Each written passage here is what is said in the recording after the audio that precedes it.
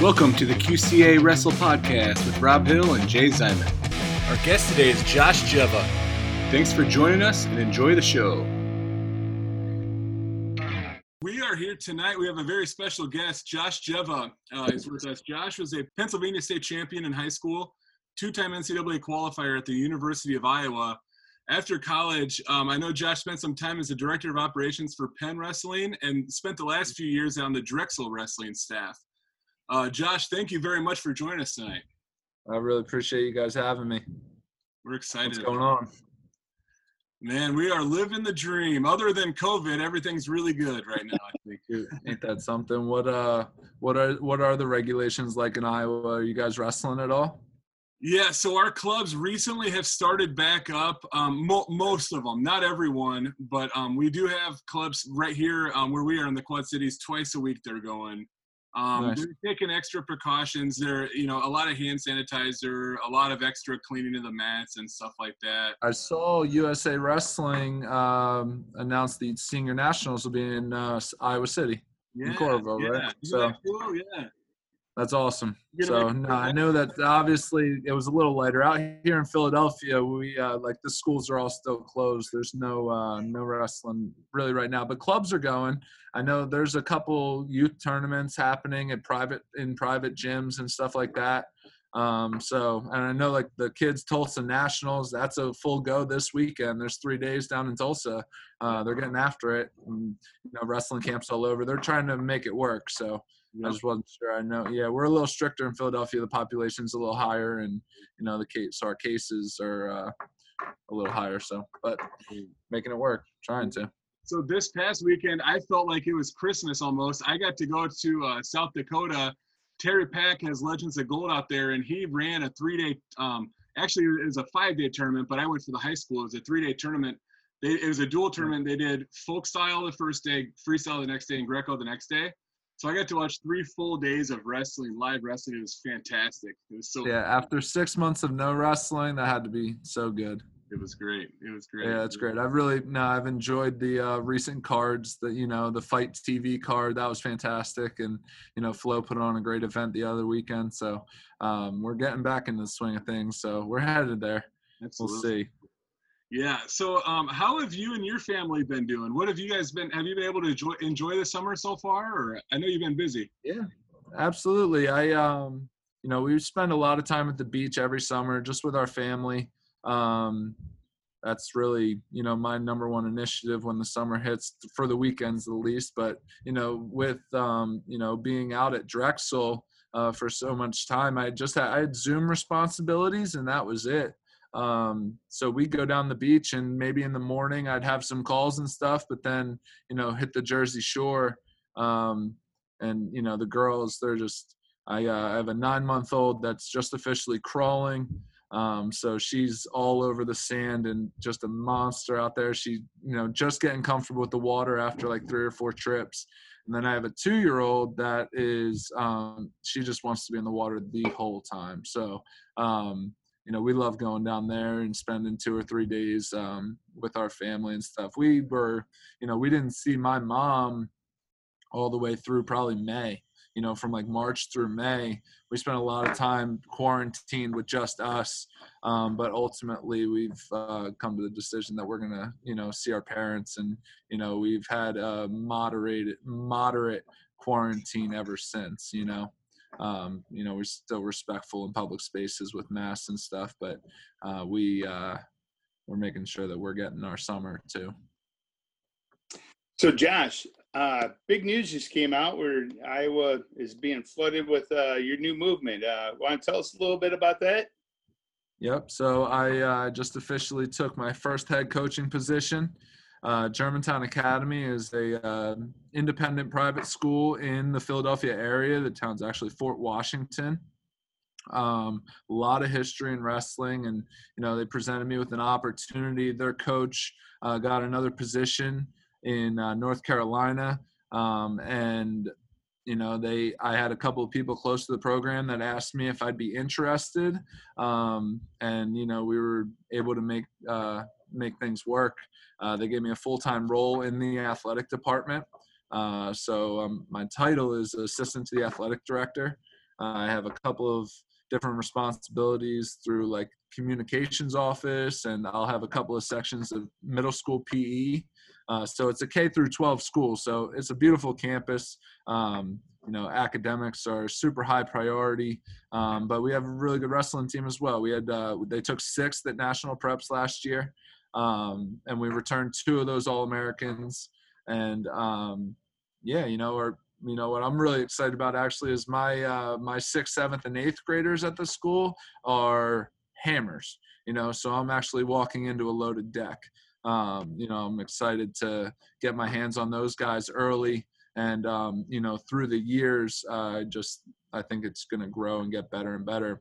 Right now I'm looking at, roughly 20 kids on the team. I'm looking at maybe a forfeit or 2. I don't have a 6-pounder. Still searching for a 220. I'm in contact with the football coach and seeing if we can make things happen.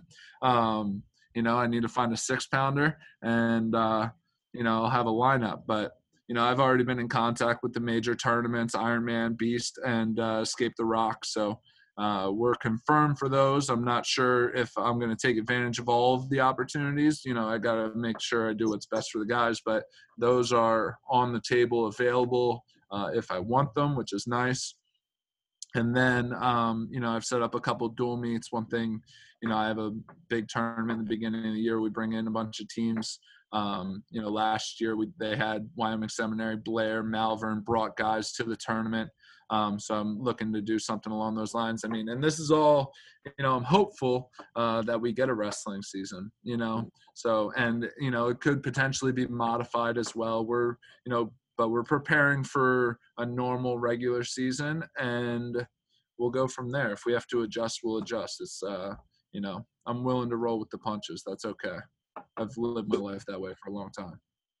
So geographically, where's that located compared? Because right now you're in Philly, right?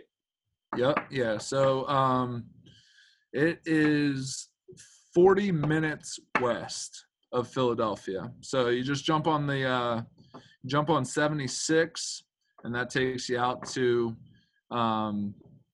the western side of the city. It's it's actually considered Montgomery County, which is, it's the counties are big. Philadelphia County's big. It's super close. Some of the teams in our conference are Philadelphia County. Some of the teams in our conference are Bucks County. So, it's when that's actually what's a little nice is being outside of Philadelphia County, we have a little less regulation than some of the teams that we'll be up against. So when it comes to like fall sports, we're able to actually have some practices. Football and soccer such are able to do skill drills, whereas some of the Philadelphia County schools are not allowed. Their campuses are closed, period. And that's, what I experienced with Drexel for the past 6 months. So, yeah, no, it's good. It's all good. That's exciting. Yeah. Well, if you could, Josh, tell us a little bit about your start in wrestling. You grew up in Yardley, Pennsylvania. How did you get started? Yeah, my dad. Actually, he was still competing moderately. He was, some of my earliest memories of him. He turned our one-car garage into a wrestling room. So he had high school kids coming in and was training with them. He himself was going over to Foxcatcher, extremely close in our area.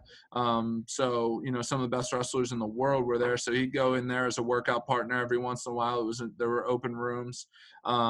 He wrestled for a year or 2 at Ryder. And then, what I found interesting is he would wrestle while I was a little kid. He wrestled. We have a tournament called the Mawas. This like Eastern National Championship. A lot of people from out here go to that. I watched him wrestle there a couple of years, and it was since he was doing it. We were wrestling in the same tournaments actually on a couple of occasions. So and it's funny. I had these memories of like my dad.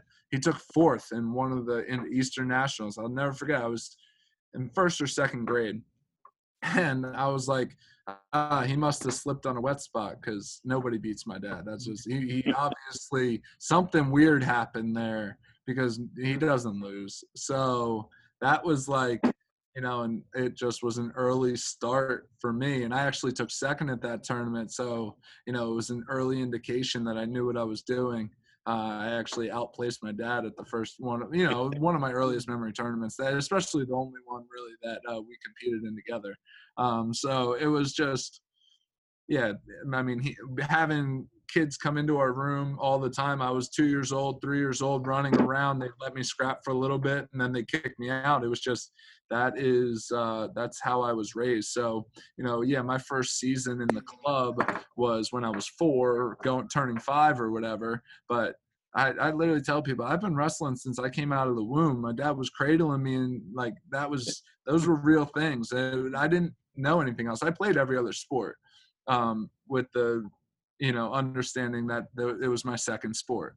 I was doing it as an extracurricular, as time off from wrestling, or ways to benefit wrestling. I told people all the time I was playing soccer so that I could get my conditioning up for wrestling. That was something I told soccer players all the time. These kids were playing, because that was their number one. And I was like, I'm really just, staying in shape for wrestling until it comes around in the fall or, in the winter. So that's exactly how it happened. And then, some of those high school kids had a lot of success. So I had good mentors coming in, and then, I found success early. So it was easy to be invested my time. And, we did double bracket tournament. We do two brackets on Saturday, 2 brackets on Sunday at a different place, and wrestled 20 matches. And I couldn't wait for that. It was never a dreading moment in my youth growing up. It was just what we did, and we had a blast doing it. We didn't win them all, it was, there were some bumps in the road for sure, but a blast. So that's, it was easy. Yeah. So Josh, I mean, you started at incredibly young age wrestling. Did you, and it sounds like it really came naturally to you, but I mean, at what point did you just accelerate, your ability in wrestling? And you're like, okay, now we're looking at a different level. I'm not looking at smaller schools. I think the Ken Cherto wrestling camps were a huge part of my development. He, instilled intensity, which was something that took me to another level, just getting a little fiery out there. And then, I would do 7-day stints. So we would do 3-a-days for 7 days, twice in the summer. We do one in June, one in August. And, so I came back every season just at another level. So those camps absolutely had a huge impact on me. They're run out of a hotel, which is super cool. I mean, I don't know if you guys are familiar with the Ken Cherto camps at all, but they put the mats on the floors, like in the meeting rooms and in the lobby, like not right in front of the front desk, but like, and then we stay in the hotel. So like you just walk right up to our room and then come back down. I mean, it's an amazing setup, and especially and then, you're doing 3-a-days, a really hard one in the afternoon, techniques in the morning and nights, optional runs. And, it is a full blown, and tons of kids. And, they have little camps going on with the long camps. There's a 2-week camp, and there's a 1-week camp, a 4-day camp, and everyone's just doing everything together. It's a great system. And that really helped my development. I probably started going there 5th or 6th grade. So it was right around the turn. And, we made things happen going forward. So going into 9th grade, I was anticipating a very successful high school career. So that's really cool. That was, yeah. Ken Cherto, he does a lot for those kids. He's good. I got a lot of good things to say about him there. Appreciate that help. Who would you say you modeled your style of wrestling after? I don't know. That's a good question. I would say that it was pretty unique to me. It was, we did a lot of wrestling. So I found what I was good at. And, I found a lot of, I was very patient as a kid, and would allow people to make their mistakes and take advantage of the holes, So I I can't think of someone off the top of my head that really sticks out. I was really good at picking stuff from different people that I liked. Like for example, and sometimes it was my competitors. So I remember my junior year in high school, I wasn't allowed to wrestle in the PIAA. I was suspended for the season for transferring. They called it an athletic transfer, which it was. And but I paid my penalty, so it's okay. And I had to wrestle in college open tournaments, and it ultimately ended up being one of the best things for me. I was wrestling this kid from Oklahoma. Jack Spates brought his entire Oklahoma team out to the Wilkes Open in Pennsylvania, and I'm wrestling their 41-pounder. And he hits, so I try an elbow pass off, and he just kind of like shucks me. Like as I elbow pass, he just like lets it happen, and I literally turned backwards. So as I elbow pass, he lets it happen, and then he was behind me just like that. And it ended up being a move I used for the rest of my life. I used it plenty of times as a Hawkeye.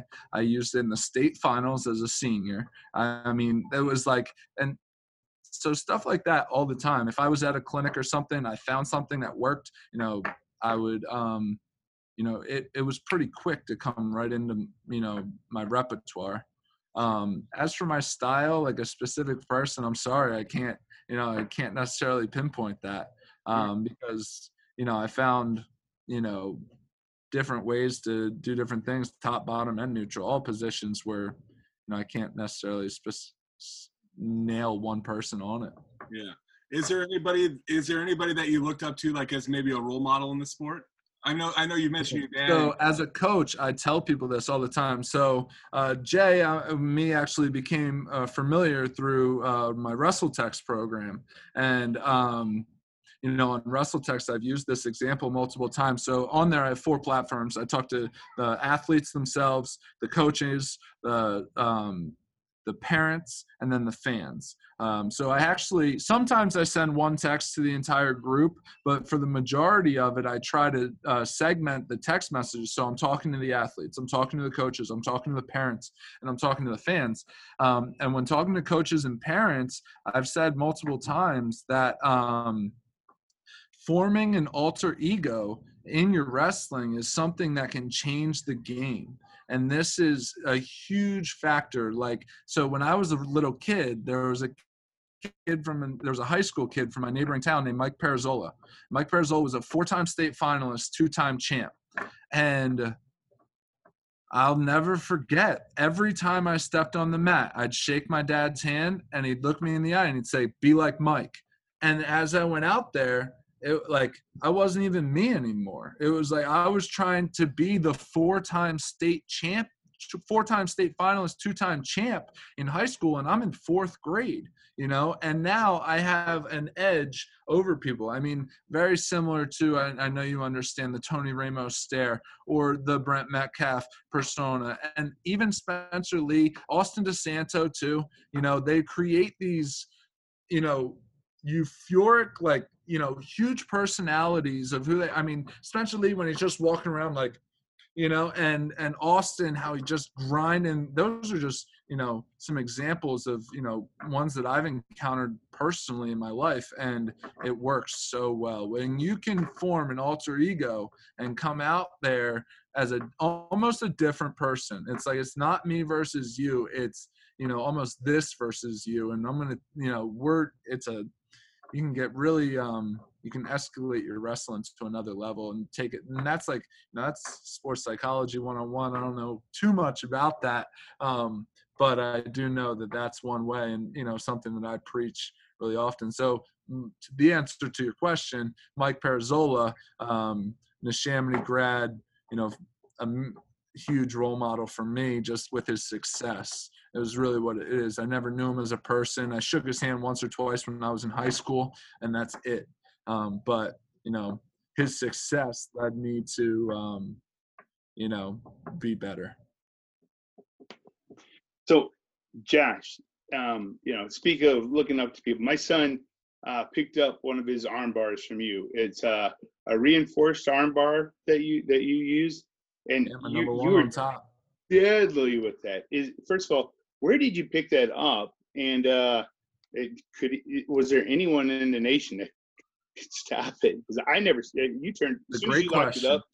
So where I picked it up, I have no idea. I wish I did. I found that it was similar to freestyle where I had the entire body. I was able, once I had that thing cinched, and the answer to your second part question is one person in my college career stopped it once I had it locked up, and I'm just drawing a blank on his name. He's actually an Olympian from Wisconsin, the Greco Olympian, Jesse Thilke. I locked it up on him at the Big Ten tournament, and my man didn't budge. Everyone went. Everyone turned. Every time I locked it up, I would drive forward on like a 1 o'clock degree straight towards the head, and everyone went. Not Jesse Thilke. Jesse Thilke wasn't even close. That boy was just based out like Greco style, high-level international wrestling. It wasn't happening. So I didn't score with that. In that match, and that always sticks with me. That my man, that one time he didn't go. So there were times where I'd have the tight waist and barely have a bar, and I'd try to go a different way. I'd run it over the head or this or that. But if I locked up that reinforced bar and I was going to the opposite side tilt, it was going. It went every time. So Jesse Thilke, Wisconsin. That was the first I ever heard that. I didn't know of anyone that could stop it because it works really well. I mean, I see Spencer using it all the time. It's just when you can get that tight waist, the key to that move is to get the wrist first. So too many times people get the bar arm and go searching for this wrist. What you do is you hand fight on top, you get him driven down to his head and his shoulders, and you pick up the wrist first. And I'd pull it across to the near side, and when I jump over to that side, I'd push it through. And as soon as I push that through, there's a hole. It literally, so the arm goes from this to this, and you still have the wrist, So I'd have it here, then I have it here. I just push it over, and then opens up, bar that thing up, and run straight over their head. That that was another big point. Too many people try to come sideways. A little technique session here. Yeah. You say take that to the 1 o'clock. Yeah, that's right. Take that to 1 o'clock. My son loves that move, and he's turned so many kids on that, even at the state level. But I'm gonna make a request. Your next 1 minute breakdown, I want to see that. Okay? Yeah, absolutely. I've been slacking with them with the job transfer and stuff like that. I need to get back on it. They, I got a lot of traction from them, and they're good. I just need to put the time in. They're not actually that time consuming. It's a 15-second clip, and so I did 30 of them, and it was important to me to get to that number. I actually wanted to get to 50 before I started reanalyzing what I did, and then what I've actually begun. I would say 75% done is I did a breakdown for the Fight TV event. So I pulled out like the top 5 matches pretty much. I have Nazar Kolchitsky and his he retired. He put his shoes on the mat, so I have that in there. Highlight was Zach Sanders and Zane Richards. I had that as my number 1. They've scored like 25, 30 points in the bout. It was just a wild match. So I tried, I'm just playing around with it, really. I'm having fun and doing what I want to do. So I attempted to take my 1 minute breakdown and do it into a breakdown of the event. And that is 10 minutes long right now. And I still need to add in like my audio on the front end and in between each section. So it's probably looking at more like 12 to 12 and a half minutes, which is kind of like a show, but again, I've been a little lazy with that too. I did a lot of the work, and I've just been, we're moving and stuff like that. So trying to, put it together. But no, I will continue with the 1 minute breakdowns. I know that they're good, and I enjoy doing them. I mean, I've gotten permission from a lot of places to use their videos. There's an Instagram site called Wrestling Guru, or the Guru. It's called the Guru Archives. Are you guys familiar with it? No. But I'm going to look it up. I'm going to look it up for sure. Hold on. Let me get the exact name of it. The Guru Archives is sick. They have old school matches.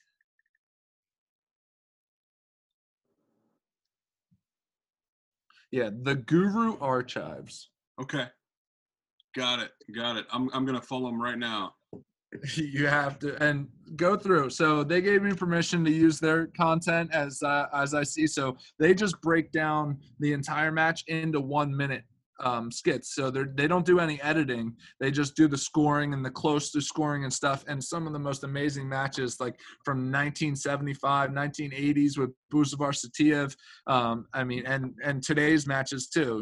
So a lot of Burroughs and Snyder and a lot of Russians, Iranians versus Ukrainians and stuff, people I've never heard of, Greco stuff. So I'm telling you, that's a phenomenal Instagram page. I'm a huge fan of them. So, but yeah, so they've given me permission. So I ran into a little bit of a conflict where, with kind of like copyright infringement, I don't, I take the videos off of YouTube. I don't, so I don't want to steal people's stuff, but and with the Fight TV thing, it's like I didn't necessarily ask anybody if I could use their footage, but I did, and I have something that I've made, and I'll use it until I get told no. Essentially, it's just I don't want to be disrespectful, but I'm not hurting them. You know what I mean? It's just the videos that I've created are really just for educational purposes anyway. So I'm playing around and. I haven't used any Flow Wrestling clips, stuff like that. I know that they're a little bit tighter of an organization. It might be more private, and I could ask permission, but at this stage, it's something that I was dabbling in. I played with it, and it'll move forward too, for sure. But yeah, I got you on you want that reinforced bar on there? I'll look you up. I've had a couple of people ask me for my duck. So I always felt weird about putting my own video on there. I mean, I only used national champions, world, and Olympic champions. I didn't divert from, I only kept it at those. Those are my 3 standards for the videos that I used for those 30. And, I'm willing to, obviously, I was just, that was my first 30 sets. So obviously I didn't accomplish those feats. So I didn't consider myself qualified for the breakdowns. I think we definitely would. We'd enjoy it no matter what. Yeah. Just so you know, that's actually I lost track of Josh. After he left college for a while, and all of a sudden I was on Facebook and I saw your 30-second. Was it 30-second or 1 minute break? I thought it was 1 minute breakdown. 1 minute. Yep. 1 minute breakdown, and I'm like, oh my, this guy is a doctor of wrestling. The way you broke it down and. I'd never seen it. And you just replay it over and over. And it's like, oh my God, I see how, the setup or the movement, everything has. I appreciate that. And you know what? The earlier ones I was having more fun with because I didn't do so many like versions of the audio. Like I was driving myself crazy for perfection, trying to just make it so perfect. Like if I messed up a word or something like that, I mean, in a 1 minute, especially with the way that I use the arrows and stuff, I was doing a voiceover after the fact. So I had to like nail it and say what I was showing on the video at the same time. And I would drive myself crazy. And that's probably why, I've been lazy about it lately. But the first, like the Spencer Lee one. So I did a Spencer Lee down block go behind us, my first video, and first audio I did, I nailed it however I wanted it to do and sent it. You know what I mean? So, and that's, if I could get more into it being a laid back, like, this is what I'm seeing in the audio, I would enjoy it better and be more willing. But like I was by like from 20 to 30, I drove myself crazy because I would make one little hiccup and be like, no, what are you doing? You know what I mean? And edit, redo, like, come on. So I had to I just got to relax about it a little bit, and ultimately like after the fact, I'd find some terminology that I screwed up and it wasn't that big of a deal, obviously no, it's not. So I want to do a good job in them, but at the same time, just be a little bit more relaxed about it. Yeah. I think I think anything that you ever do in terms of like, whether you're building something physically or whether you're building like a video or whatever, you're definitely more critical of yourself than anyone else in the world is going to be. Right. They're appreciative of the content. Right. Yeah. So good. I think most people won't even notice the things that me or you screw up, That's great. No, it's super important. So glad we're on the Well, same page there.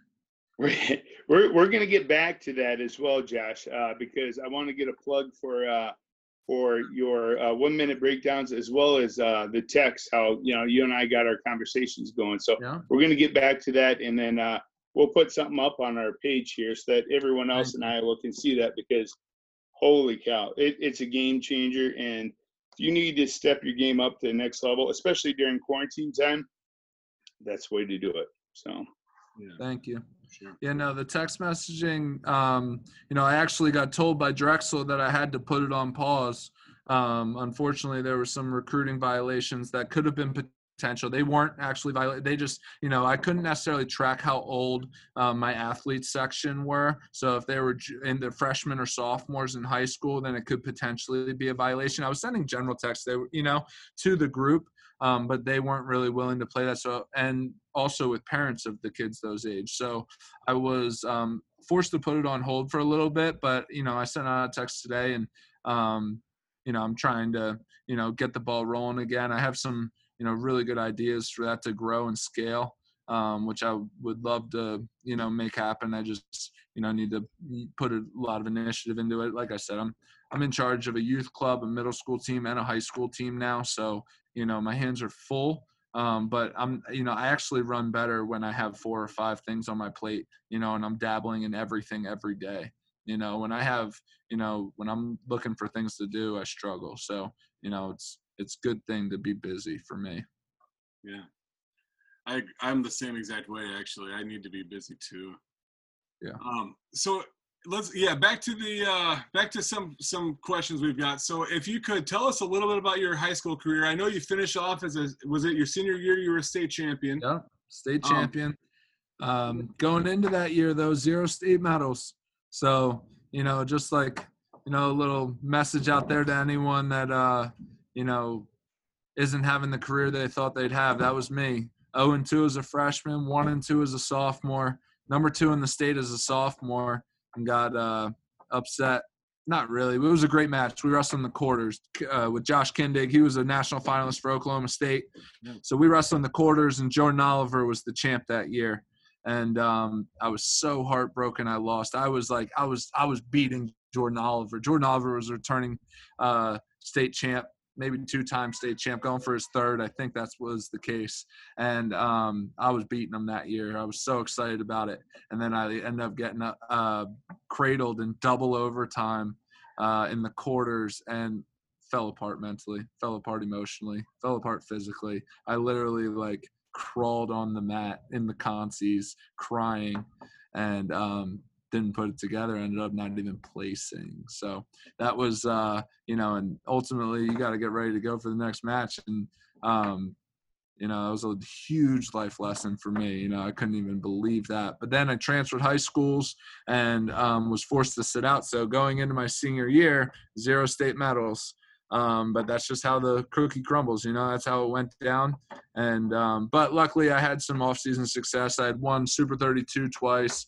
I had won Fargo Junior Nationals in freestyle. So that's ultimately winning Fargo is what got the call from Tom Brands. He had talked to one of my club coaches, Joe Malcurie. Joe was a national finalist for the Hawks. And he was one of my club coaches from South Jersey. So that was a quick drive for me. I'd go down and see him, and he put in the recommendation. That's ultimately how I got the call. I won Fargo. So, there's always that chance. And then my senior year, I was a Iowa Hawkeye commit. I was ranked top 3 in the country, 0 state medals, ranked top 3 in the country. And, ultimately pinned in the state finals, went 33-1. I bumped up a couple of weight classes and wrestled against Andrew Alton and lost that bout my senior year, but, pretty dominant other than that. Didn't give up a point at the state tournament, went to the Dapper Dan duel, dominated there, and that's what got me the #1 national ranking, got to be on the A6 poster and stuff like that. So it was a very successful senior year, but I was an Iowa Hawkeye wrestling against high school kids. You know what I mean? That was a wrap. So, I was almost like that alternate personality, like extra persona there. You know what I mean? I was somebody different than I was the year before. Sure. And how did you come to choose Iowa to continue your career? So how did I choose Iowa? Yeah. Sorry, I didn't hear you there. Yep, sorry. It was a pretty easy decision. I was born and raised a Hawkeye fan. I had people influence in my life. influences in my life that were preaching Iowa Hawkeye wrestling since I was a kid. Like I said, with those Ken Chertow camps, I came back one year and I said I wanted to go to Penn State, and they like wouldn't talk to me. They were like, "No, you have no idea." This is probably like 01, 02. Like, you know, Penn State wasn't having the best. And I was from Pennsylvania, and I was going to Ken Chertow wrestled at Penn State, and that was, you know, my mindset. And at the Ramada Inn with these camps, they had all the Big Ten banners hanging up, and we'd be like doing bottom drills, and we'd be in referee's position. You'd be like, look up at the banners. Where do you want to go to school? And I remember I looked at the Penn State banner, and I came back, and, you know, I had these older brother figures in my life. And they asked me where I wanted to go, and I told them Penn State, and they laughed at me. They were like, "You have no idea what you're talking about. You sound like a child. You know, you need to grow up. It's the Iowa way. It's the Dan Gable way, period." And, you know, that's pretty much when I got the Train Like a Madman Part 2 poster put up in that room. And, you know, it was from then on, Iowa, everything. So I went back to that same camp the next year. He pulled the same trick. He puts us in referee's position. He's like, look up at the banner. Which one do you want to go to? And it was that big yellow one. You know, it was just Iowa wrestling. Let's go. And so, you know, after actually right before I won Fargo at the tournament, I committed to Rutgers.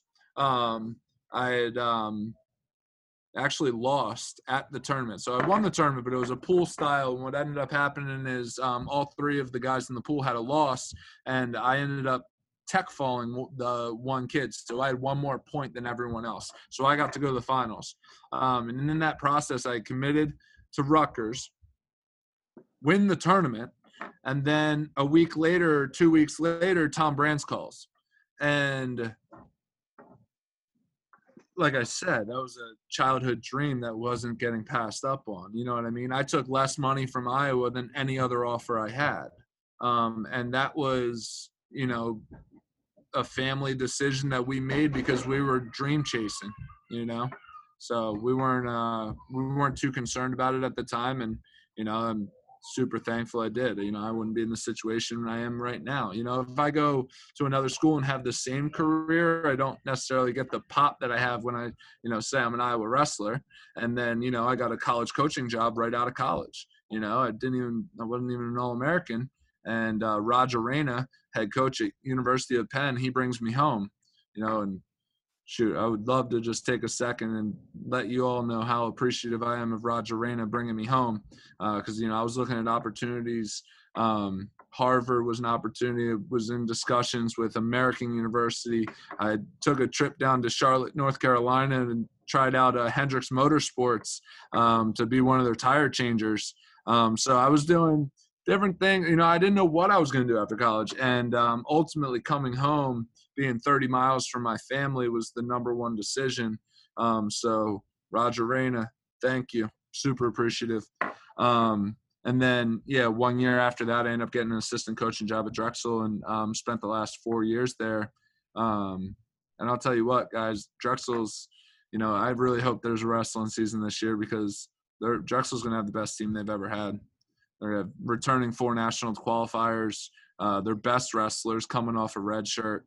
You know, they're going to have a tough team to deal with, especially in the EIWA. They're going to be really good. So I'm like super hopeful that it goes through. Yeah. It'll be fun. So how was that transition from, you know, leaving high school, Pennsylvania? It's not like it's, you know, a 2-3 hour drive down the road to Iowa City. How was that transition for you? And what advice would you give to any other wrestlers that are making that jump from high school wrestling into the collegiate level? It's a good question. You know, and I'm a little like back and forth on it. I think, you know, if Iowa City was in my backyard, it would have went a lot better for me. You know, a lot of things happened while I was in college. My dad ended up getting cancer. Parents ended up going through a divorce, different types of things. You know, it's just not being home was a lot, I guess. In the moment though, they really like kept me out of it, and like, you know, I was focused on wrestling, and you know, it was, you know, forward thinking plan. But I always say, you know, if Iowa City was in my backyard, it actually would have been perfect. You know, that would have been a no-brainer.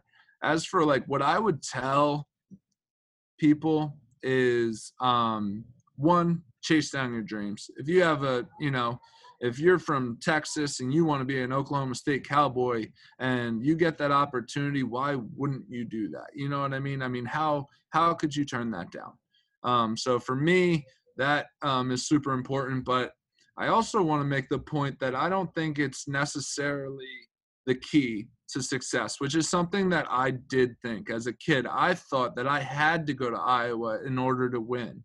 And I thought that they would almost do it for me. And I learned very quickly, like, no, you have to do this every single time out, 7 minutes, every day in the room, period. You know, there's, you know, hour and a half grinds, and you have to do it. Nothing's happening for you. So, and people win in other places. Bottom line, there, you know, people win at Hofstra. People win everywhere, you know. And, you know, so I think that that's super important to note as well. Like if you're dream chasing and you have an objective that you're trying to accomplish and you get the opportunity, you better take advantage of it. Or, you know, God forbid if something happens and you just regret yourself for your whole, I don't know, like I wasn't letting that happen. You know, I had opportunities that were closer to home, but I wanted to be a Hawkeye. So that was happening and I would do it again.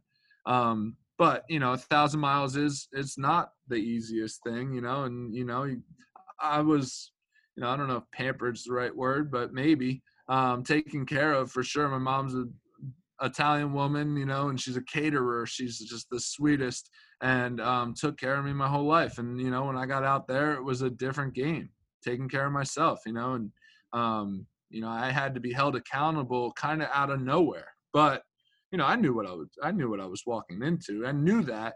I was excited about it and willing to do it. So that's why I did. But I don't, you know, my message to kids is that if they're going to win, they're going to win. That it doesn't, you know, yes, there are programs that are better than others and there is development ways, but the bottom line is that you don't need that to be successful. You can go to a smaller college. You could go to a, you know, I mean, people win at Purdue, people win at Northwestern all the time, you know, and in my head in high school, I was told at a young age too, it's like, it's either Big Ten or bust. If you're not wrestling in the Big Ten, it's not really wrestling. That's what I was told. So I believed that, you know, so you know, I was talking to Virginia Tech and Kevin Dresser showed me tons of respect. And I was almost dismissive because it wasn't a Big Ten school. You know, and Rutgers bought me in because they said that they were going to be a Big Ten school in a few years, which they were in 2012. So it was like, you know, I had that. Nebraska was a huge one on my list, Big Ten school. So it was like, but that's not the case, you know. People win from everywhere. Fresno State has All-Americans all the time. So, you know, that's just it's up to you. And that's something that, you know, I learned and I'll preach forever. So, yeah, dream chasing, go after that distance. It's not that big of a deal. You grow up and you handle it the right way. And, you know, I'm super thankful. You know, if I stay home for wrestling, you know, I'd probably, you know, get catered to for the next 5 years. And, you know, I'm not who I am now. And, you know, I'm not the man I am to my family and my you know, and it was super important for my development as an adult. To have that experience, and I'm super thankful for it. So it's all good here. I just, you know, my conversation with youth, or like if I'm recommending something, would just be a little different, I would say. Yeah, that's a great message, Josh. Yeah, I like that. So Jay and I have talked about, we've heard of the Brands' rule, school, wrestling, and social. You can only really be successful at 2 of them. As a 4-time academic Big Ten athlete, all academic Big Ten athlete, how do you feel about that philosophy? It's interesting. I've never necessarily heard that terminology exactly put like that. But, you know, I don't, you know, it's a funny thing to say, but it's true, I guess. You have to make sacrifices. But I always, one of my favorite quotes from Terry, he said, if you are experimenting or doing your social life, you're playing that game. It's not that you have to make sacrifices for wrestling. It's not that you have to sacrifice the social stuff for wrestling. It's actually that if you're doing those things, that you're sacrificing the gift, you're sacrificing the wrestling. And the inverse thought process in there, he's just really creative and intelligent in that way. I think it's probably right. I think academics are 100% mandatory, and that's why I graduated high school with under a 3.0. Was not important to me. I was lazy in the classroom, ultimately probably disrespectful to my teachers, which kind of haunts me a little bit. And then when I got to college, it was required. Tom Brands made sure of it. It was done. You handled your business in the classroom. It wasn't anything, and it wasn't even that big of a deal. It was just do it, make sure you're prepared for your exams. You never miss an assignment. If you get a 0 on an assignment, it kills you. So you don't get zeros, and you show up to class, period. And so that's the way I lived my life. And, I had a really good academic career. And, there probably was some, social decisions that haunt me, especially with my failures, coming down to the postseason. It's like, if I, did something different during this summer, or, I remember specifically a trip to Nashville. I came back and Tom's like, you have no idea how much you missed. And I'm like, damn, like, really wish I didn't go, you know what I mean? But I took a 4-day trip down there, and 4 days turns into a travel day each day. So now you're at a week, and there's good training there. So then ultimately when you come up short, it's like, why did I go to Nashville? But that's just one example. There's a few. So yeah. So I'm going to take you to the next stage of your career that we're following on this, Josh, right now too as well. So you complete your collegiate career out at Iowa. You move to the coaching roles now. Tell us, between when you started with the Penn State, and then swung to Drexel, and now coaching high schoolers. How's that transition been from being, an elite athlete going into this role that you're at now, coaching people? Well, it's been a lot of transitions. I'm a lot better at coaching now than I was 5 years ago. And, I'm going to be a lot better at coaching in 5 years than I am now. And, so, just constant growth is super important to me. I think when I first came out, I was still in a competitive mindset, really, I was a glorified workout partner. I'd like to say I had responsibilities like data entry and dealing with some other logistics for the University of Penn as their director of operations. And then when I got into coaching, actually, it was a full-time job. I had, I was in the office and actually managing a wrestling team more so, a program rather than also practicing.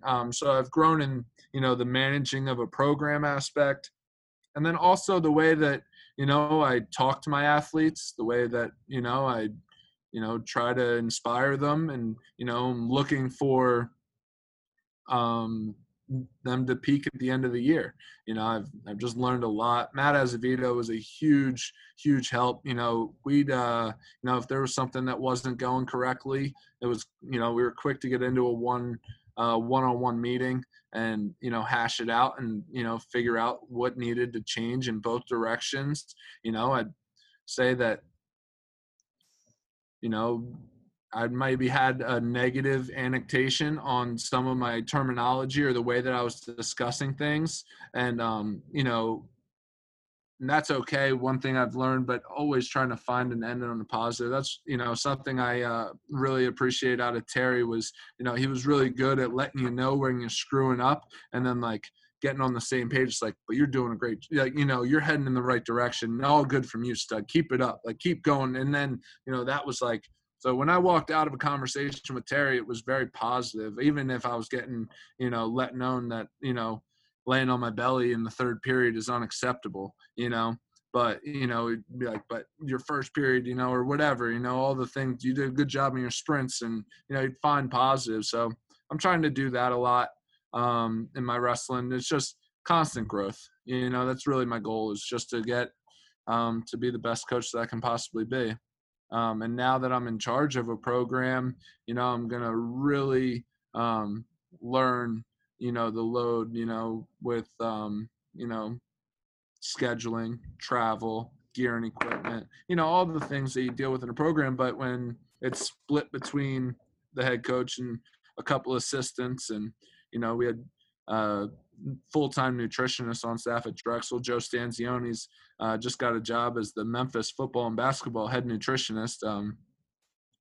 Phenomenal, graduated Cornell, awesome guy. But so there were 4 of us handling duties and stuff. It's just so now, I'm excited to take the reins and, do my handiwork in there, see what I can do. And, there's going to be learning curves. I'm all good with that, though. It's okay. I'm not, I've been doing that for a long time, so it's good. So, Josh, let's jump back to a little bit of a sad time in everyone's life, really. This past March, I know you guys had a few qualifiers for the NCAA tournament. How did you find out? How did you guys go through the process of finding out that the tournament was canceled? Well, the day of social media, it's just kind of instantaneous. Everyone, you just pop on someone's going to look every hour or so, you know what I mean? So we were pretty quick to see that they had made the decision. It was a slow process that was it was like someone was stabbing us with a knife and just kind of turning it very slowly. It was like the Ivy League says that they're not going to participate. And then, this school says that they're not going to. And then different tournaments are shutting down, this and that. And then, finally NCAA basketball shut down, I believe, before the wrestling tournament. I'm not positive, but I'm pretty sure. And it was just well, obviously they're talking about so we're wrestling in Minnesota, in Minneapolis, in the football stadium. They're guaranteeing 40,000+ people are going to be there. I mean, the record for the NCAA championships is maybe 16,000, I think in MSG a couple years ago. So, to talk about triple that amount of people, and now they're talking about wrestling in the same arena, same setup with no fans, the biggest wrestling arena of all time, and no fans. So it's just literally just getting stabbed little by little. And then finally, they pulled the plug on it. So, it was terrible. It was awful. We took the team out to breakfast the next day, and, they all had to go home. It was just, but, we were able to kind of deal with it because everyone had to deal with it. We had one senior qualifier, Ebed Gerald, one of my favorite kids of all time, just about as high level as you get, hard worker, 4.0 engineering major, fantastic kid.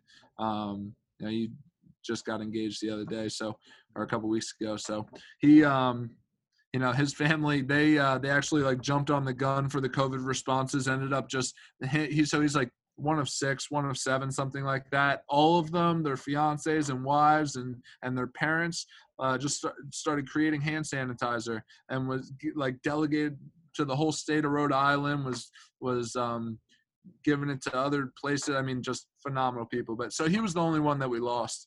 And it was a shame because, he was, pegged for a good tournament, unfortunately. So, I'm a huge fan of him, and, it sucked to let him go. But, that's how it went, and we had to deal with it. So, but yeah, there was 4 returners, which is just super positive. So we were able to turn it to the guys. It's listen, we're coming back with the best team in Drexel history, period. And 4 national qualifiers, our best wrestlers coming off a red shirt, the 11 freshmen coming in, all very high accolades. Got Luke Nichter, Pennsylvania state champ, he pinned in the state finals, a huge match. He's jumping into the lineup. So there's just, good things going for Drexel Wrestling. So able to turn it that way, stayed involved through the quarantine, doing weekly Zooms and different events and stuff. So, we did what we could, All right. So now we're current day here, Coach, taking on a brand new program here in Germantown. What are you having your wrestlers do during this downtime or off season, especially with minimal clubs opening up right now? It'll be a little better since they're on the burbs of Philly. But what are you having you guys doing? What's this season looking like for you guys? Yeah, so as of right now, I'm just communicating with them, telling them to, do the best that they can, running, lifting, eating the right things, just trying to put, good lifestyle philosophies into their head, so that we're prepared to go full steam when we're allowed to. Facilities are still closed, so we're not on the mats at all. And really, I'm just introducing myself to the guys. I have, Zoom calls every day, just one-on-one conversations, asking them what they like, what they didn't like, things that they need to be successful. And, I'm just gathering information about them now, trying to fill my lineup and doing some scheduling and stuff like that, trying to, set myself up so when we get the okay, we're good to go. Putting the foundations in for a club for some, like K through 8 training.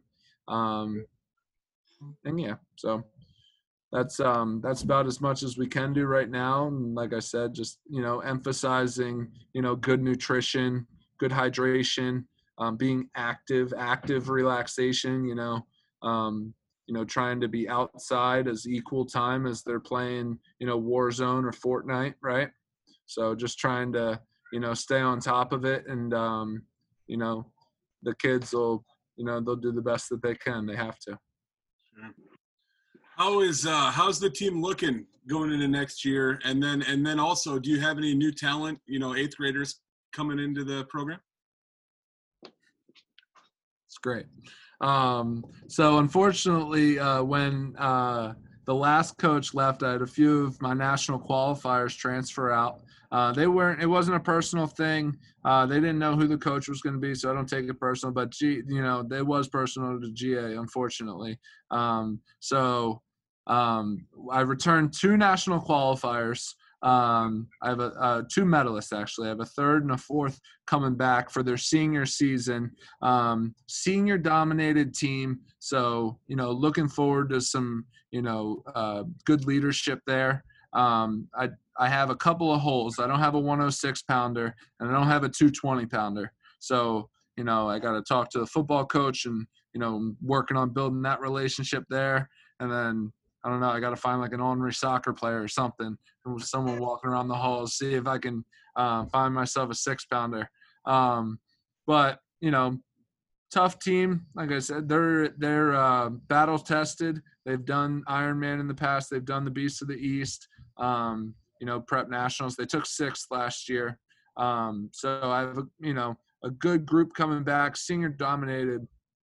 My middle school program is filled with hammers. PJW state medalists, Tulsa national champions, superstars.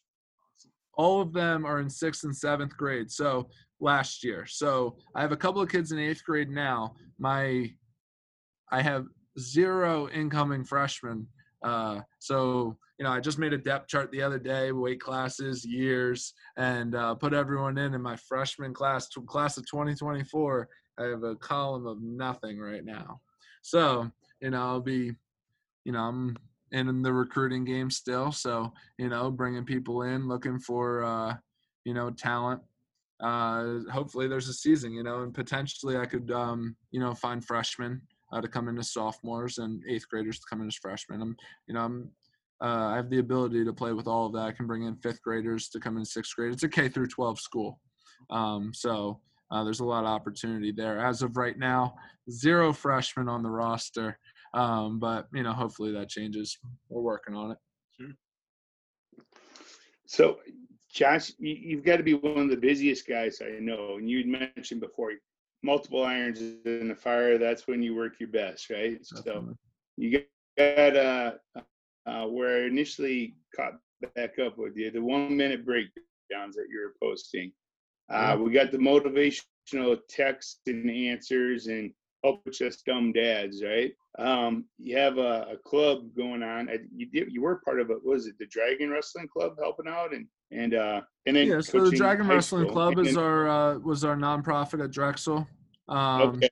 And yeah, we ran our youth club out of there, our golf outing through it, and alumni events and such. And I'll run a similar program. I actually was, doing a lot of good work yesterday, working on an inner circle similar to the Hawkeye Wrestling Club's inner circle with, donation scales and stuff like that, trying to, develop a really good program. The club is it's in the works. It's not done. I can't use the facilities yet. But that ultimately looking to start a girls program in the club. Hopefully it's a feeder into eventually having a girls team at GA. That's one of my goals. I told the head of school that in my interview, that I would like to, start a girls program. So, when I'm looking at the grand scheme of what I'm responsible for, I have the K through 8 in the youth club. The middle school team wrestles a full schedule throughout the year that I'm in charge of. I'm not the head coach of their team, but I'm in charge of the head coach. 6th, 7th, and 8th graders are all competing there. And then I have my high school team, and then ultimately, potentially having a girls team. So now, Germantown Academy Wrestling is fluid and, running on all cylinders in every aspect of the sport that we possibly can, So, potentially I'd like to have assistant coaches that are competing, looking to go to, Olympic trial qualifiers and the world and the U.S. Open and such. So, still working on finding my assistant coaches, but I think, that's another opportunity to add another peg into Germantown Academy's, we call it ecosystem. Exciting. That's exciting stuff. Well, Thank Coach, you. we are now we call it our OT sudden death questions. It's a little bit of a funny, like some of them have something to do with wrestling, some of them have nothing to do with wrestling at all. So, ready? Let's go. You got that overtime I'm ready stretch. for this. Yep. All right. If you could go back in time, when would you go and to give yourself advice, and what advice might you give yourself?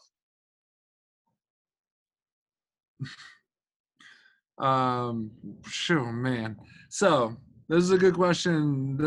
I'm excited for this answer too. So I have two parts to it. If I wanted to go back and give myself advice, it would be 2006, 2007, going into my freshman year of high school.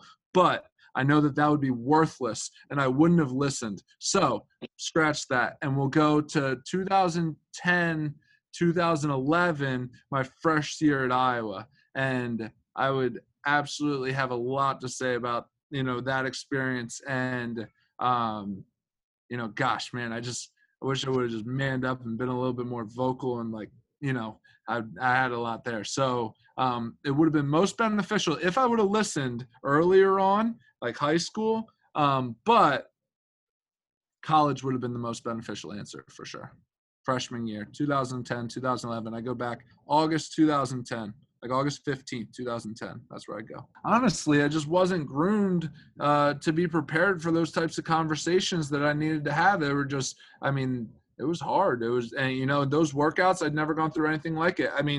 Just so we're clear, it was Daniel Dennis, Brett Metcalf, Montel Marion, Mike Zadek, Nate Moore, the Ballweg brothers, Mark Ballweg, and Jake Ballweg was a stud. Ended up dropping it after his first year, but Jake Ballweg was a freaking hammer. And, ultimately tore my shoulder out that year, because he was such a freaking stud.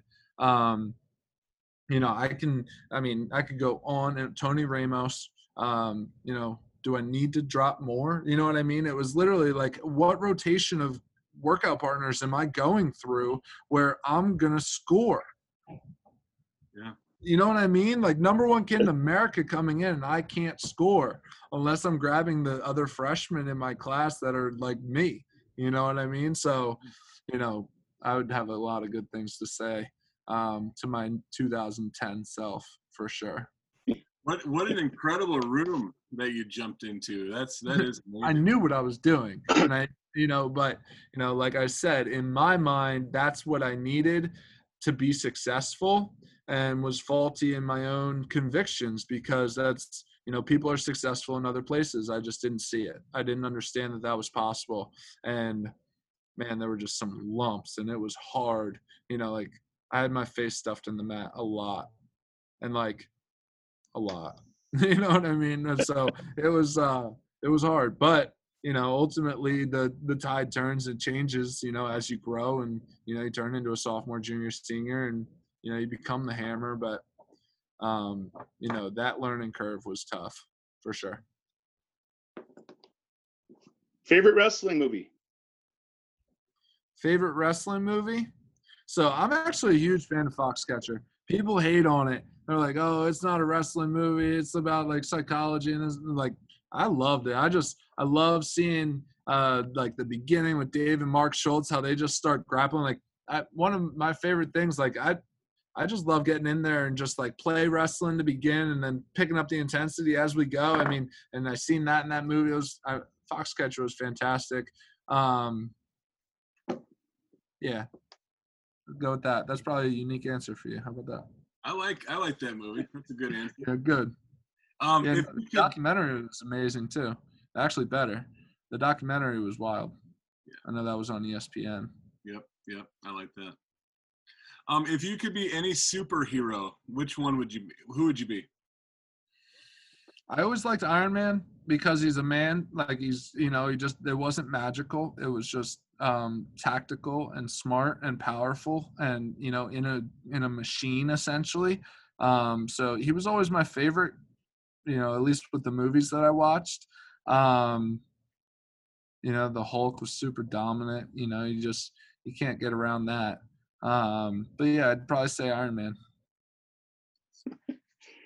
All right. Favorite wrestling match of all time?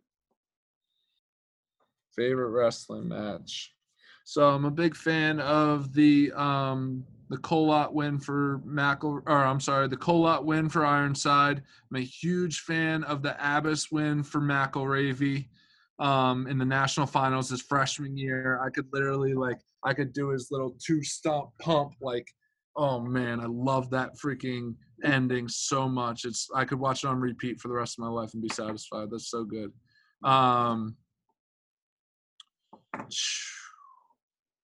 There's been, I'll tell you what, that the heavyweight match in Madison Square Garden, the Kyle Snyder and Nick Wisdowski bout, the best heavyweight match I've ever seen. Absolutely insane. Love that. So, yeah, we'll go there. That's some college wrestling for you. I could probably go international too if I thought about it, but, we'll just keep it there. Yeah, those are good. Those are really good. What's your favorite food? And then where should we go when we get out to Philly to get the best cheesesteak? Jim's is your answer. It's on South Street. It's a fact. Anybody that knows wouldn't tell you differently. You'll hear Steve's and Pat's and Gino's, but the answer's Jim's. I promise. So take advantage of that. Don't let anybody tell you anything else, because then they just don't know, which is the fact. My favorite food. I love chicken parm, good steak. You can't beat a good steak. My girlfriend, Ashley, she actually makes this chorizo dish with potatoes and tomatoes and corn. And it's like almost like a salsa. And you could put it on tortillas and make tacos and stuff like that. It's fantastic. That's, when I'm coming home and I hear that that's getting done, and I'm extra excited. I feel good about that. So that's I don't even know what it is. It's just a conglomeration of everything, but it's so good. I love it. All right. Greatest U.S. Olympic wrestler of all time? Dan Gable. No points. No one else has done it. Yep. No, but I'm a huge John Smith fan. To win 6 straight, that's been pretty much unmatched too. Bruce Baumgartner too. I'm really enjoying the young guys coming through. Even, Jordan Burroughs, as a young guy, but now, he's just, being relatively new. His decade reign has been so fun to watch. And, he's from Winslow Township, New Jersey. So that's, within an hour of me. We've wrestled at, the same club multiple times. So, really fun to watch. Super excited about Helen Maroulis becoming the first woman national Olympic gold medalist. We were in the same bracket multiple times with her being from Maryland. So, I'm a huge fan there. She changed the game for women's wrestling forever. I got 2 daughters, so, the idol has been set. Yeah, so, greatest of all time, Dan Gable. I like it. But Randy Lewis, too. Randy Lewis's Olympic gold medal match, that's also one of my favorites. My man does some ridiculous things for the Olympic gold medal match. I mean, it's insane. He's out there just throwing haymakers and ends up tech following him. He was a freak. Probably, got zero respect. I've seen on different places, maybe even NCAA Wrestling's Instagram said, like, it must have been Iowa's. I don't know. Who's the best Hawkeye 2-time national champion? And Randy Lewis wasn't on there. And I was like, oh, man. So many people must have had so much to say about that. Because he was different. Yeah. So I'm going to throw Jay off a little bit because this isn't on our to ask list, but was DeSanto at Drexel while you were there? Yep, I coached him his true freshman year. So crazy story. We had a great season. We had some lumps. He couldn't beat Mueller. He lost to Mueller in Vegas. The Virginia lost to him at the scuffle, ends up getting a concussion, this and that. And then preparing for the conference tournament goes decent. He ends up taking a loss to Chaz Tucker. Kid just holds him off the whole time and stays in good position. He ends up losing that. But we're getting ready for the national championships, and my girlfriend is 9.5 months pregnant, like ready to go. Yeah. And so I don't go with the team. I told them that, I would drive separate. They were in Cleveland that year. And Wednesday, March 14th, she went into labor, and unfortunately, the baby, Ashley, got a fever during the labor, so the baby was forced into the NICU. She was fine ultimately, but still in the NICU for 2 days. So I wasn't in a position where I was able to leave. So I never went. And, you could ask Austin about our relationship. I was just his guy. Every athlete connects with one coach specifically, and we molded together very well. I understood his passion. I understood how important wrestling was to him and winning was to him. And I was a voice of reason for him. And sometimes where he would get sporadic, I would bring him back and be comforting and forward moving. So, he's known for that tournament for the shenanigans in the quarters against Michigan's Stefan Michik. But what people forget is the night before, he whooped the crap out of Mueller for the first time all season. He was 0-3 against him and might have majored him. It honestly might have been like 15-6. Smoked him. And so I had my man ready to go. And, unfortunately, a poor weight cut the next day and a little, uncomfort. He got into a situation, got dumped to his back right away against Michik, was down 6 and couldn't gather himself. And then, ultimately had the shenanigans at the end of the match, which everyone knows his tournament for. But, he was primed and ready to go. I was super excited for him. I wish I would have made it out there. It would have, if I go to nationals that year, I'm very confident that things go differently in his tournament and ultimately his career. I'm not convinced that he leaves, because of a couple of things. He had left, and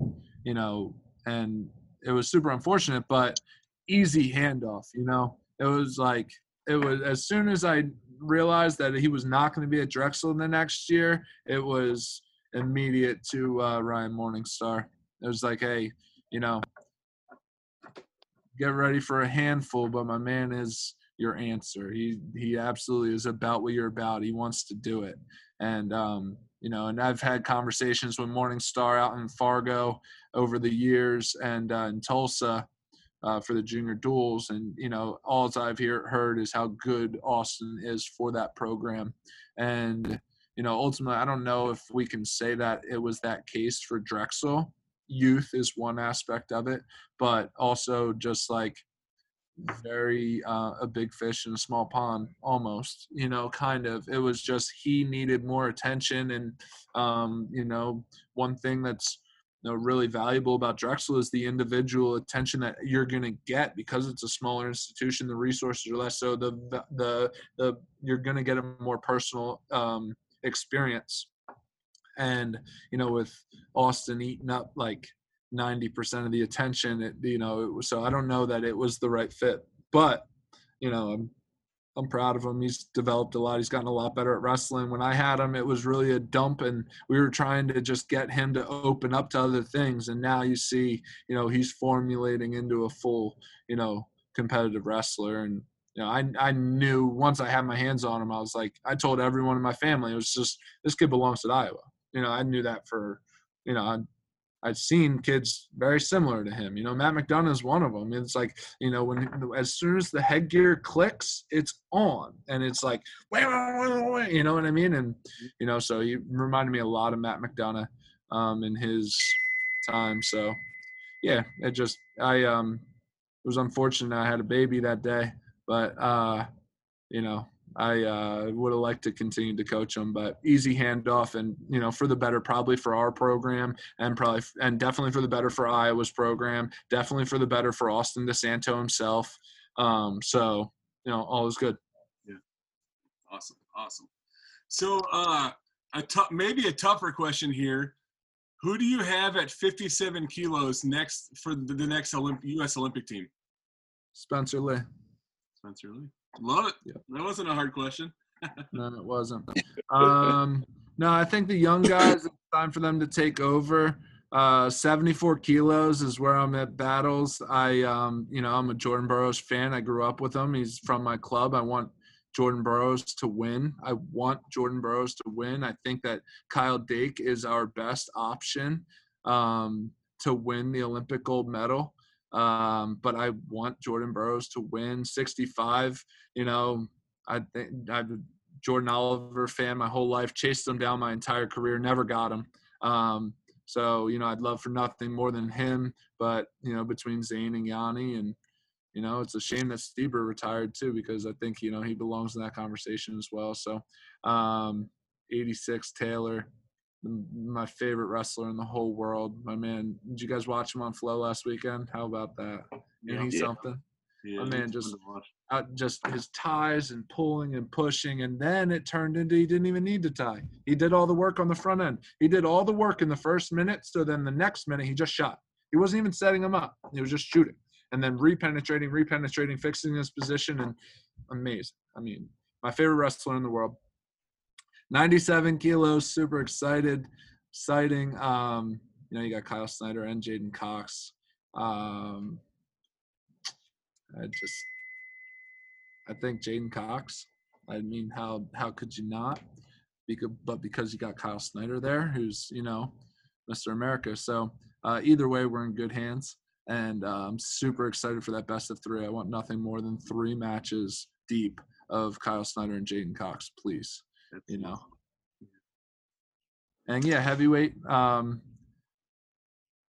Gwiz is, multiple time world medalist, and, he belongs there. I think, I don't know how much longer he'll go, if he'll go another cycle, but I'd love to watch him, finally get to the top of that podium. I think, we have 10 weight classes full of really talented wrestlers that we're shoving into 6, and we're in a good position. So the RTC programs have really elevated, our youth. You find, our our young guys are competing with, the veterans. No doubt. All right, we're gonna take it a little lighter here now, Josh. Chocolate or vanilla ice cream? Chocolate. You ever had a Carver cone? Absolutely. Do that chocolate raspberry twist. Come on. I would go underneath and sneak into the basketball games, and just so I could get a Carver cone. That was a huge opportunity for me. I would actually I would push off some of my dinner because I knew I was having I was definitely going to come for a home game for basketball. Awesome. Favorite football team? Philly everything all the way through. College is still the Hawks, 100%. But Sixers, Eagles, Phillies, Flyers, Union. Let's go. We got to get a wrestling team. All right. Would you rather be out fishing or golfing? It's a great question. Golfing. I do love fishing. I'm just no good at it. I'm so bad at fishing. I just don't understand why I can't get them to bite the thing on my hook. I don't know what the darn trick is that no one ever taught me. My dad took me fishing all the time, and I got friends on the team. Mike Evans is one avid fisherman, loves going, trout fishing, and he'll stand in a lake all day. But I absolutely love golfing. 9 holes is enough for me. 2 hours on the course is plenty. After I hit hole 12 or 13, I'm just whooped and just, not having as much fun anymore. But, golf is something that I like to actually try to get really good at. I put it, I'd like to say I get 9 holes in once a week right now. And so I'm pretty passionate about trying to get better at it. And, we'll not much better at it, but it's just I'm trying. Do you have a favorite vacation destination? Yeah, we go to the Jersey Shore all the time. I got family down there, and being on the beach. But I love snowboarding in the winter as well. So heading to the Poconos, I've done a couple of mountains out in Colorado. I've done Loveland and Breckenridge out there. Killington, Vermont is one out on the East Coast that I've done. So, I love snowboarding in the winter, golfing in the summer. Those are really my pastimes that I, like to do. So if it's in the, depending on the time of the year, it's either the beach, sand and water, or it's a mountain with a lot of powder. All right, Coach. This is how we wrap up all of our interviews. We're looking for the quote, your best quote that most defines you. Most defines me? Or your favorite quote? Well, my favorite quote is, in the season, Tom Brand's initial start to the 2001. You guys know the season that I'm talking about, and he goes in there, he's like, in order for me to be successful, or in order for my athletes to be successful, he better be a dick. He better be selfish. He better be mean. It's you and the other guy out there. When you live, lose, you die. And that's been my quote forever. I've watched that thing so many times. So, that's it. Love it. Well, Josh, thank you very much for joining us tonight. We had a blast. We're going to definitely recommend, we'll put something separate out as well, but we're going to recommend that people follow your 1-minute videos for sure, your 1-minute breakdowns, and your text programs. Yeah, WrestleText. That's I think that's going to grow exponentially. I'm trying to get other coaches involved, and we'll see what we can do with it. But I'm super excited about WrestleText. The 1-minute breakdowns are a fun pastime for me, but I'll keep doing it because I enjoy doing it as well. I enjoy the video editing.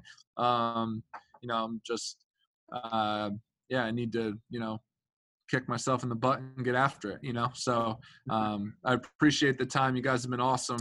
I enjoyed talking to you guys, and I'd love to stay in touch and maybe do another in a year or so. Check in. We'd love that. We appreciate it, man. Thank you. Awesome.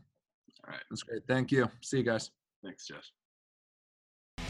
All right. Thank you for tuning in. Please share this podcast with your friends. Give us a like and a follow on Facebook and Twitter at QCA Wrestle. And keep an eye out for more QCA wrestling content coming soon.